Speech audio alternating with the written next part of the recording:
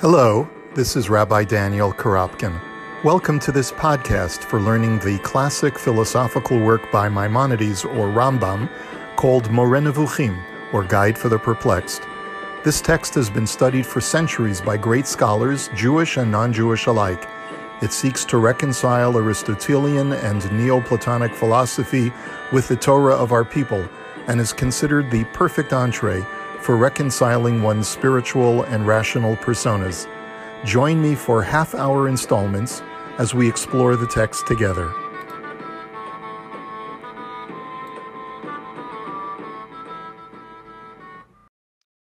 Okay. Hi, everyone. This is Daniel Korobkin speaking to you from Thornhill, Ontario, where we are studying Moreh Nevukhim, Maimonides' Guide for the Perplexed. We're in section 2, chapter 43. We are in the midst of the Rambam's lengthy discussion of the nature of prophecy, what the prophetic experience is, and of course, the Rambam, this is very important to the Rambam because of the Rambam's understanding of God being a transcendent God, and how God is able to, despite his transcendence, bring messages down to our world and communicate with man. So on the one hand, the Rambam is an Aristotelian whose God is a transcendent God, but at the same time needs to reconcile the idea of prophecy with that transcendent God, because that's a basic biblical precept, and is really the foundation of all of our beliefs, including the giving of the Torah. So that's why we've been discussing this for the last several weeks, and we'll continue discussing this until we get to the end of section 2, which we should be finishing in just a few weeks. Section 2 has 48 chapters, and so we're in chapter 43, so we are getting close to the end. I want to bring up, you can follow along. Before I do that, you can follow along in chapter 43 on page 391 in the Shlomo Pines edition of the Moreh Nevukhim, which is the version we've been using all along to discuss the Moreh in English. And I'm going to share my screen with you so that we'll be able to look at the outline together of our shiur for today.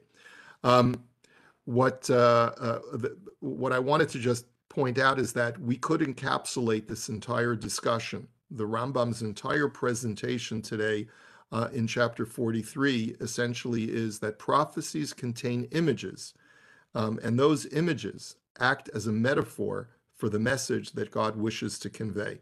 And what the Rambam is going to spend time explaining to us today is the nature of those metaphorical images. Many times the metaphor and the message seem to be somewhat distant from each other. God uses parables, and those parables are in the form of images that the prophet dreams of when he's having this prophecy, when he's in that prophecy state, and then it's up to him to either have the parable explained to him, or for him to figure out the meaning of the parable and communicate that to whomever he's meant to communicate that to. The only question that the Rambam does not answer explicitly in our chapter is why. And that's why I have that word why in italics, because the Rambam is not going to bother with why. Why does God bring images to a prophet instead of just telling him destruction is coming? In other words, that would be a very simple message. Destruction is coming, or destruction is coming from Babylon, let's say, which was a common message to the Nevi'im, to the prophets, that God is going to destroy the temple. Jerusalem will be despoiled by the Babylonians, and you people have not repented. Why couldn't that be a verbal message instead of there being visions that the prophet now has to interpret as part of that message? That's something that I hope that we'll be able to discuss at the end of our discussion today. But first, before we do that, I'd like actually just to go through the content of chapter 43, and then when we're done and we've seen some of the technical aspects of these parables, then we'll get into the question of why. So the first thing that the Rambam does is that he establishes that prophets prophesy in parables. And he says, you know something, I've already talked about this. This is not something that should be a chiddush. It's not something that should be a novelty to you. It's something that I've already talked about in the Mishneh Torah when I talked about the sort of the protocols of prophecy. And the Rambam does this in Hilchot Yesodei HaTorah, in chapter 7 of that section of the Mishneh Torah.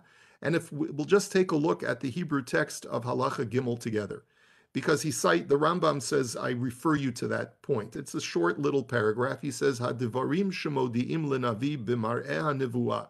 Things that are shown to a prophet in a vision of prophecy, derech mashal modi'in lo, are shown to him using a parable or a metaphor. Umiyad yechakek belibo pitaron hamashal b'mar'eh nevuah. Usually, immediately what happens is that the meaning of the parable is also ensconced within the heart of the prophet. In other words, he immediately understands, oh, I'm seeing a vision of, let's say, a boiling pot. I now understand what the boiling pot represents, okay? V'yeda mahu, and immediately he'll know what it is. Kemo hasulam shera'a Yaakov Avinu, umalachim olim v'yordim bo. One example that the Rambam gives is the story of the dream of Yaakov's ladder that he has in Parshat Vayetze in the Torah, where he dreams of angels going up and going down a ladder. Now, what is the meaning of that? So the Rambam says this is all just a parable. It's a parable to provide Yaakov with a message that Hashem wishes for him to have. V'hu hayam mashal lemalchuyot v'shibudan. And the Rambam explains that this parable was to give Yaakov a very specific message, that his future descendants would suffer under the subjugation of various different monarchies or kingdoms that were represented in the dream by angels going up and going down a ladder.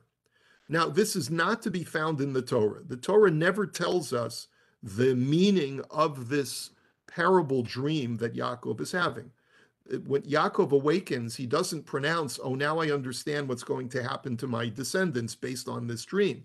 All he says is, Manorah hamakom hazeh, this place is truly awesome.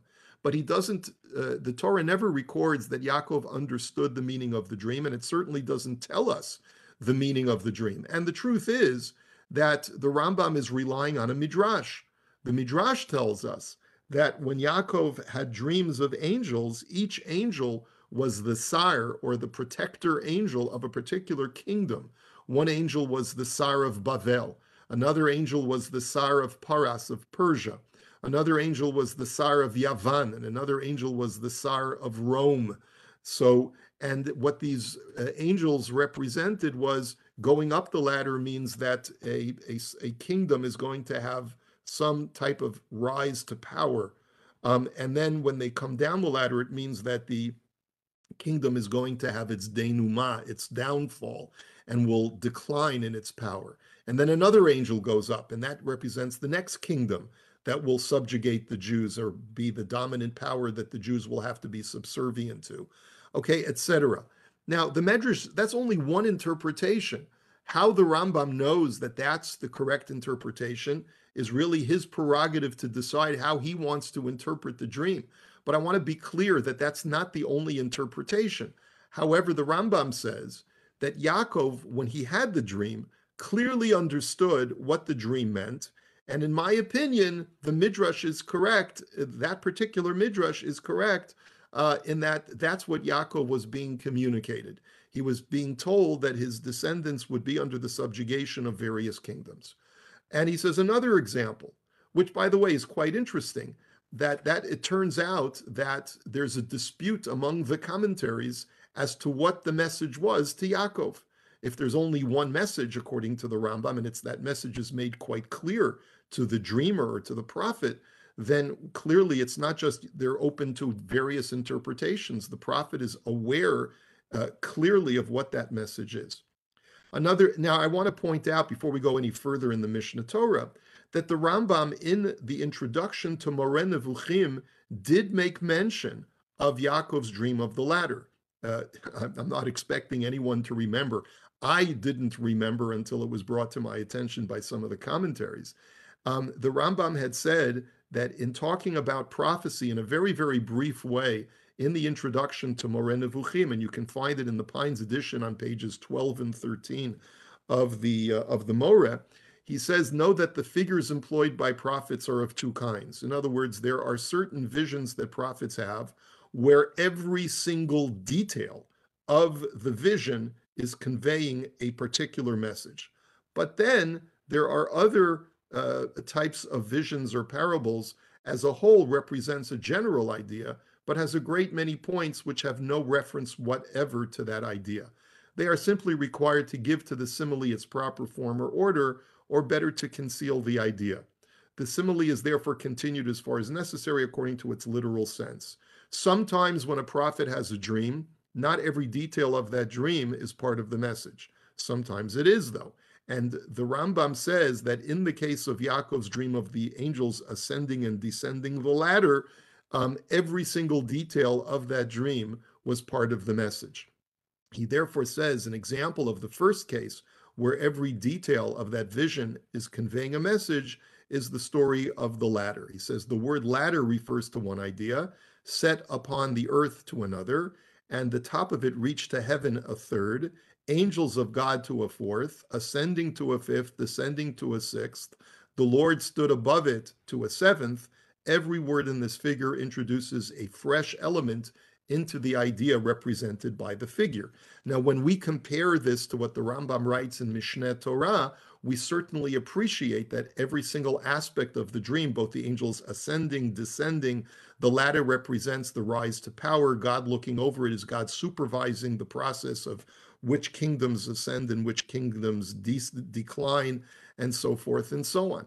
So this is very consistent with what the Rambam writes in the Mishneh Torah. Then he gives another example. He says, the beasts that Yechezkel sees in his vision, the heaven, the celestial angels that Yechezkel sees in his vision, the Hasir Nafuach, and the boiling over pot. We're going to look at all of these examples very, very shortly. We're not going to go through all of the examples now because the Rambam is going to make reference to them in our chapter. V'chein shar Nevi'im, and all of the other prophets as well. Mehem omrim hamashal upitrono kemo elu. There are some where Scripture actually gives the parable illustration, the parable vision, and the meaning is explicitly written in Scripture.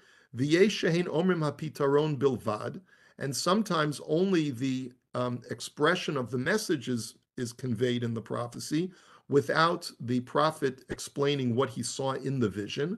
Upa'amim omrim hamashal bilvad below pitaron. And sometimes it'll occur in Scripture that the vision itself is described, but the interpretation of that vision is not described in Scripture, and it's therefore up to the commentaries to explain what it means. Kemiksat divrei Yechezkel u'Zechariah, as sometimes the prophecies of Yechezkel and Zechariah in those two literary works of the Tanakh, sometimes you'll see recorded in the Tanakh only their vision, but not the meaning of the vision. V'kulan b'mashal v'derech chida he mitnabeim.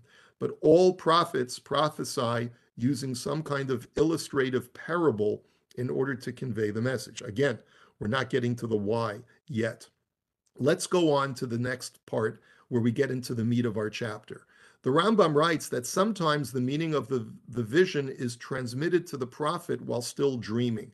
Now, the Rambam needs to make an emphatic point of this because in our last chapter, chapter 42, the Rambam was very, very clear and unambiguous that whenever Scripture describes an encounter between an angel and a human being, that encounter is not happening in the real world since angels do not occupy physical space. Those encounters are happening within the vision of the prophecy itself. So it could also quite be possible that that what is being described is the prophet says, I had a vision, and then I woke up from that vision, and I asked the angel, what does it mean? And the angel explained it to me.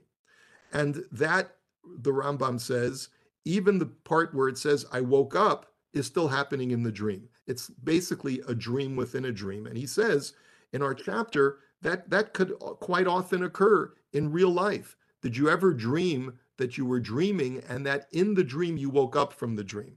He says that happens to human beings all the time when they're dreaming. And therefore, when Scripture says that, like in the book of Daniel, that or in Zechariah, if everyone could please mute themselves, I'd be grateful. If when it says that I woke up and it doesn't, and I spoke to the angel, right? As we're going to see an example in the book of Zechariah in just a second. It doesn't mean that I was physically awake in the real waking world. It means that I was still dreaming because I was speaking to an angel. Um, so what the Rambam is referring to over here is a case in the book of Zechariah chapter 4. If this text is somewhat familiar to you, it's because it is the Haftorah for Shabbat Chanukah, where the prophet Zechariah has a vision of a menorah. V'hinei menorat zahav kula v'gula al rosha. He has a vision of a prefab menorah. In other words, he doesn't see the construction of the menorah. He just sees a menorah spontaneously coming into existence. It is quite elaborate in the way he describes it, with its 7 branches, and it has olives, and it has other kinds of decorations on the menorah, and it is lit. And then he says, "Va'an va'omar el hamalach hadover bi lemor ma'ela adoni." And then I turned to the angel and I said, "What is the meaning of this vision?" And so it says that the angel answered to me and says that Zed devar Hashem el Zerubbabel lemor. This is the word of God to Zerubbabel, the ruler over the Jews in the diaspora, who was now coming back to rebuild the second temple. Lo v'chayil v'lo v'choach ki im beruchi amar Hashem tzivakot. It is not with the strength or with your army that you will come to rebuild Jerusalem and regain Eretz Yisrael, but rather it is with the Spirit of God. And as the Radak explains, what this means is your vision of the menorah was not that human beings built the menorah, but that the menorah came into existence by the power of God. Similarly, the second temple will ascend to its status through the power of God and not through the power of man. So I'm just going to make sure that everyone's muted here. I apologize, but we just want to make sure that there's no ambient noise. So thank you for that. And let me just share my screen one more time. Here we go. Okay. So that's the meaning. And another example is in the book of Daniel. And it's in Aramaic, but it does describe that Daniel is having a vision that is quite frightening. And he turns to the angel, and the angel, Ufashar Milaya Yehudi Anani, that he asks the angel to please interpret what these beasts that he's having in his vision are. And the angel tells him that these 4 beasts that he had in his vision refer to the 4 kingdoms that are going to dominate the Jewish people throughout Jewish history. And the Rambam points out that even though there are these terms that we see recurring constantly when a prophet has a vision, they are either the words mar'ah, chazon, or machazeh. These words, which the Rambam, by the way, did explain in chapter 41, he talked about those words and how they all refer to a prophetic vision. Nonetheless, when we get to chapter 45, we'll see that there are different gradations or different levels, madregot, of prophecy. We're going to get to that later on. Next part of the chapter. Other times, the interpretation of the metaphorical vision is interpreted only after the prophet awakens from his prophecy. So, first kind of prophecy that you'll find in Scripture is where, while I'm in the dreamlike state, I immediately understand the prophecy, or it is explained to me by an angel. Other times, the prophet dreams and he has the dream of the parable vision, but it's only after he wakes up that he understands the meaning of it. And an example is from Zechariah chapter 11, where it says, Va'ereh etzon ha'harega. Zechariah has a vision of sheep being taken to the slaughter, being taken to the slaughterer's chambers. You know, when you take a sheep to the person who's going to be slaughtering it, you sort of see that vision of the angels in that pen where they're being held for the slaughterer to slaughter them, which demonstrates that these sheep are in a compromised state. Vo'ekach li shnei maklot, and I took 2 sticks. La'achad karati noam, ula'achad karati chovlim. I called the first stick noam, which means pleasant or soft, And the other one I called chovlim, which means injuring or injurious. And I tended to this flock using these two sticks. And I have removed the three shepherds in 1 month, says God. Because I have become very impatient with the Jewish people. V'gam nafsham b'chalavi, and their souls rebelled or despised me as well. In other words, the scripture is describing the Jewish people, somehow compared to sheep being taken to the slaughter, describing an impending doom that is coming to the Jewish people because the relationship between God and Israel has soured. And we're going to come back to this section in this passage in Zechariah chapter 11 shortly when we get to the end of the chapter. But what the Rambam is basically saying is that since this vision does not explicitly tell us what the message is, this is an indication that the prophet is only dreaming the vision and only later discovers what the real meaning of the vision is. In other words, there's no God speaking to the prophet and saying the representation of this image means X. Okay? So the next point is the metaphorical images convey the message of God in one of two ways. One way is that the image plainly represents what is about to happen because the image itself is representative of something that you can interpret to refer to what is happening or going to happen to the Jewish people. So one example is Zechariah's menorah, like we learned above, as a metaphor for the spontaneous building of the second temple through God's strength, not through human strength. Another example are Zechariah's horses of the four chariots and the copper mountains as a metaphor for the four kingdoms that would dominate Israel. This is Zechariah chapter 6, verses 1 through 11, where he has a vision of a group of chariots, Arba Markavot Yotzot, 4 chariots are going out and riding on copper mountains, which means the chariots are very strong, and the hard terrain of the mountain is not in any way weakening those chariots or causing the chariots to fall apart, because it's describing 4 very strong chariots. And these chariots obviously represent the 4 kingdoms.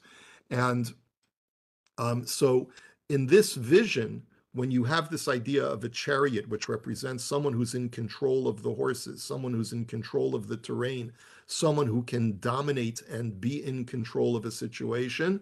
So, and each chariot has different horses pulling the chariot. Some horses are white, some horses are red. Each color represents a different kingdom, as is explained by the commentaries. Another example of where the parable itself, the parable image, is descriptive of what is going to happen is God tells Ezekiel to eat a scroll, to eat a Megillah. And that's a metaphor that's in Yechezkel chapter 2, verses 8 through 10. That's a metaphor for accepting God's decree wholeheartedly and internalizing the message. If I tell you to eat a message, I'm telling you not only to read the message, but to internalize it and make sure that it's well understood to you. Another example that he brings is from Daniel's beasts. Daniel has a very elaborate vision of beasts in Daniel chapters 7 and 8. And this is also a metaphor for the 4 kingdoms that would subjugate Israel and then be defeated. As you can see, this is a recurring theme among many of our prophets. Another example is Jeremiah's boiling over pot coming from the north, which is described in the first chapter of Sefer Yirmiyah, verses 13 and 14, as a metaphor for a turbulent attack on Israel from the north. The Babylonians came from the north, from what is now modern-day Iraq. Okay, so these are all examples, says the Rambam, of where the parable image refers very directly to an event that is about to happen. And it's represented by animals, it's represented by a pot with bubbling, turbulent water that represents turmoil, toil and trouble, right? So this is, these are all very straightforward images that represent an event that is about to happen. But then there's a second kind of metaphorical image that the Rambam talks about now, where the image represents a word or words that can allude to an action taking place. This can take place in one of three ways, where you have to use some wordplay in order to understand. It's not like a boiling pot, which represents turbulence or trouble that is brewing, trouble that is coming, but rather a prophet might see something in an image which in Hebrew, that word that, for the image that he's seeing could also have a different meaning. And that's how you interpret the image. So, for example, in Jeremiah chapter 1, just a couple of verses before the image of the boiling pot, Jeremiah has a different vision. It's Vayihi Devar Hashem Elai Lemor, Ma'ata Ro'eh Yirmiyahu, that God spoke to Jeremiah and said, "What do you see, Jeremiah?" Va'omar Makel Shaked Ani Ro'eh. And he said, "I see an almond branch." That's widely what he describes, a branch from an almond tree, or a stick made from almond wood. Either that could be another way of interpreting the verse. Vayomer Hashem Elai Heitafte Lirot, Ki Shoked Ani Al Divari La'asoto. And God said to me, that's a good vision. In other words, good gesagt is what we would say in Yiddish. You've seen the vision correctly. And what does the almond branch represent? The word almond is shakedia, is an almond tree.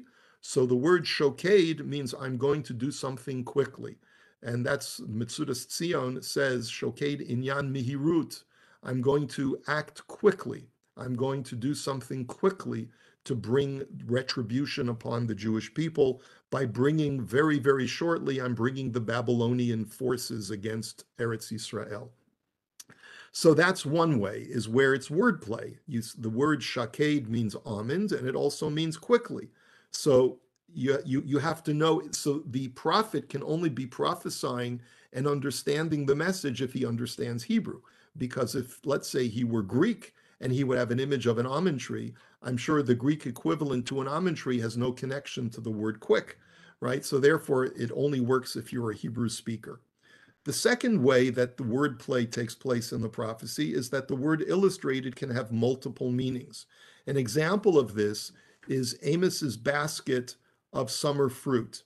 In the book of Amos, chapter 8, Kohir ani Hashem Elokim, v'hinei kuluv kayetz, that Amos has an image of a basket of summer fruit. Vayomer ma'ata ro'eh Amos, v'omar kuluv kayetz. God says, what do you see, Amos? And Amos says, I see a basket of the summer, of the summer fruit produce. Vayomer Hashem Elai, bo haketz el am Yisrael. So here you have a word which means two different things. It's a little bit different from the previous. In other words, the word shaked means almond tree, but if you turn it into a verb, it means that it's coming quickly, because the word almond is a fruit or a nut that grows quickly on the tree. So the words are connected. The word shaked is connected to almond. However, in this instance, the words don't have any connection whatsoever. The word kayetz means summer, and the word kates, which is a derivative of the word kayetz, means the end of days is coming. I am bringing an end to the Jewish people. Lo osif od avor lo. I will no longer tolerate or be forbearing with them, but I am bringing the end to them. So that's a slightly different way, but it's the same kind of wordplay. And then the third kind of wordplay is where the word being illustrated, when jumbling the letters, can convey the true message. In other words, this is the hardest one to appreciate, which is that sometimes within a message, there will be a word that is communicated by a vision. And by jumbling the words of that word itself, you get a different word, and that's really the core of the message that God is bringing.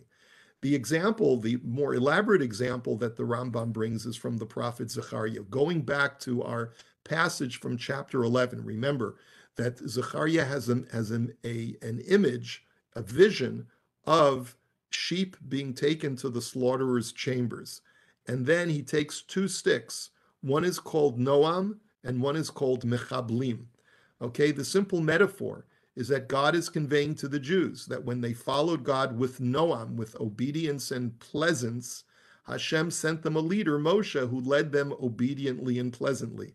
when you, the Jewish people, were binoam, when you walked with me pleasantly, then I brought you a leader who was a pleasant leader for you to have upon yourselves.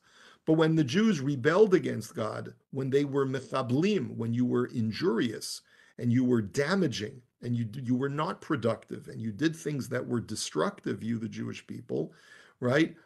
So then God sent you a destructive leader. But here the Rambam writes that the word mechablim doesn't just mean destructive, but it rather means that you were spoiling. When you spoiled the relationship, because the word mechablim in Shir HaShirim is mechablim karamim, which means that the vineyards have been spoiled. And in turn, God sent the Jews destructive leaders, Yeravam and Menashe. That's the meaning of the stick that is known as mechablim. In other words, God is a reactive God. The way you, the Jewish people, have behaved towards me is the way that I behave towards you in kind by sending you destructive leaders. But we haven't gotten to the wordplay, word jumble yet, because in verse 8 it says, "Vatiktsar nafshi bahem," as a result, I have become impatient with them, says God, "V'gam nafsham bachala bi," and their soul became loathing of me. That's what the word bachala means. So where do you see that the word bachala is a word jumble? Because the word mechablim, you have to actually, it's chet bet lamed is the shoresh, and you have to transpose the letter bet and the letter chet to change it from chaval to bachal. And so here's where the Rambam says that the prophet sees a stick called mechablim, and he's meant to interpret it as being not only that God is bringing destruction against the Jews by bringing them destructive leaders or a destructive path in their future, but it is happening because you have been bochel me, you have despised me, or you have treated me with loathing. And that message can only be extracted if you know how to jumble the word slightly. Another example of this very elaborate wordplay is from Yechezkel's vision of the chariot, which the Rambam only makes allusion to at the end of this chapter. And he writes, through this method, very wondrous things appear, which are also meant to be secrets. And here the Rambam is pointing out is that sometimes the vision is meant to convey an esoteric message. And that's why many times, like the Rambam wrote above in the Mishnah Torah, that the words of Scripture will not convey the meaning of the vision. Why? Because it's an esoteric message. And this is certainly true in the first chapter of the book of Ezekiel when we talk about Ezekiel's vision of the chariot. And the one verse that the Rambam does quote for us at the end of our chapter is verse 7 from chapter 1, where it talks about the four faces of God's chariot, which are four different kinds of angelic beings. And the prophet describes these angelic beings as v'kaf ragleim kikaf regel egel. The palms of their feet were like the feet of a calf, v'notzitzim, and they were flashing ke'ein nechoshet kalal, like brandished brass, or very, very finely processed or refined brass. Now, each of these four words, nechoshet kalal egel, and then the word chashmal, which is actually from verse 4, each one of these words has a secret meaning. And more, of course, will be explained when we get to the third section of Moreh Nevukhim, specifically chapter 7, when the Rambam will explain this word chashmal in more detail. And the Rambam doesn't say anything more than that these four words have some kind of secret meaning. If we look at the Shem Tov commentary to the Rambam, he tells us that, as we know from the Rambam's introduction to his Moreh Nevukhim, the vision of the chariot is a sort of detailed metaphor for the metaphysical realm, for metaphysics, is what the Rambam had taught us. And so therefore, if we're going to try and make sense of God's interaction with our world, that is really being conveyed through the vision of the chariot. So the word nechoshet, the word brass, or really it really means copper. Brass is a misnomer because what we know as brass was only invented much, much later in history, but it really means copper. So nechoshet is from the word hashchata, that there's a certain destructiveness or perishability or a temporary nature to our physical realm. And kalal means from the word lahakel, that destruction comes lightly or quickly, meaning that the metaphysical realm manipulates our physical realm and can cause it to decompose and cease to exist very quickly. Egel is davar agul. The word egel means calf, but it also means agul means round, like a circle. A goal is a circle. And so perhaps it's describing the orbits of the celestial bodies. And chashmal, this is the wordplay part, in that instead of jumbling, you bisect the word into two parts. Chash and mal is something that the Rambam is going to describe for us in chapter 7 of the section 3 of the Moreh, where the word chash means happening quickly, and mal is being cut down. So cutting down very quickly, just like hashchata and like nechoshet kalal, it's the same idea of something that is very transitory and fleeting, which is a description of our physical existence. It could also be referenced to silent and speaking. Chash means to be silent. Mal means from the word milah, means to be speaking, because the angels are described as being either silent or speaking interchangeably in Scripture, and that has a significance. The bottom line is that what the Rambam is trying to convey to us is that when you see these passages and you try to reconstruct in your mind's eye the visions that these prophets are having, it's important to note that these are very clear messages that are being conveyed to the prophet, even though they are subject to a lot of interpretation in the commentaries, like the Rambam had written in Mishnah Torah. Nonetheless, the message to the prophet is quite clear and unambiguous, even though it requires one to really unpack the words in a very creative way. The last thing I wanted to point out is, why do prophecies appear as metaphorical images? That's the one thing that the Rambam hasn't explained. Why, as we started this year today, why can't God just convey what he wants to convey is destruction is coming, or destruction is coming from the north, and dispense with the boiling pot, so to speak? So, or instead of a vision of angels going up and down a ladder, why not just tell Jacob, your descendants are going to be subjugated by 4 different kingdoms, and be done with it? Why have these images? There's an interesting article from Psychology Today from 2018 called Understanding the Metaphors in Your Dreams. And even though it's written very simplistically, I think it provides us with a little bit of insight perhaps into what we're trying to figure out for today. We'll just read it quickly, just a snippet from it. The essence of metaphor in your dreams is understanding one kind of thing in terms of another. We use what we know to help us understand what we don't know. This kind of thinking comes naturally to us. Human brains have evolved a powerful ability to associate, connect, and combine different ideas as a means to greater knowledge and adaptive creativity. Metaphorical thinking is a valuable strength of our species, giving us tremendous flexibility in creative problem solving when faced with unforeseen challenges. For instance, when a large and dangerous hurricane forms offshore, meteorologists and public safety officials use strong metaphors to communicate the level of risk to the public. They might describe the storm as a monster with a gaping eye that threatens to crawl inland and deliver vicious destruction. They might say the storm is winding up to give the coast a punishing wallop. They use something easily understandable, the fear of being attacked by an aggressive monster, to help people understand something they don't yet grasp, the danger of the approaching storm. No metaphor has a single fixed definition. The same image can refer to many different meanings. The genius of the human imagination is its infinite ability to create novel extensions of pre-existing ideas. This is precisely what happens so often in dreaming, when the unconscious mind spins out an endless variety of metaphorical images.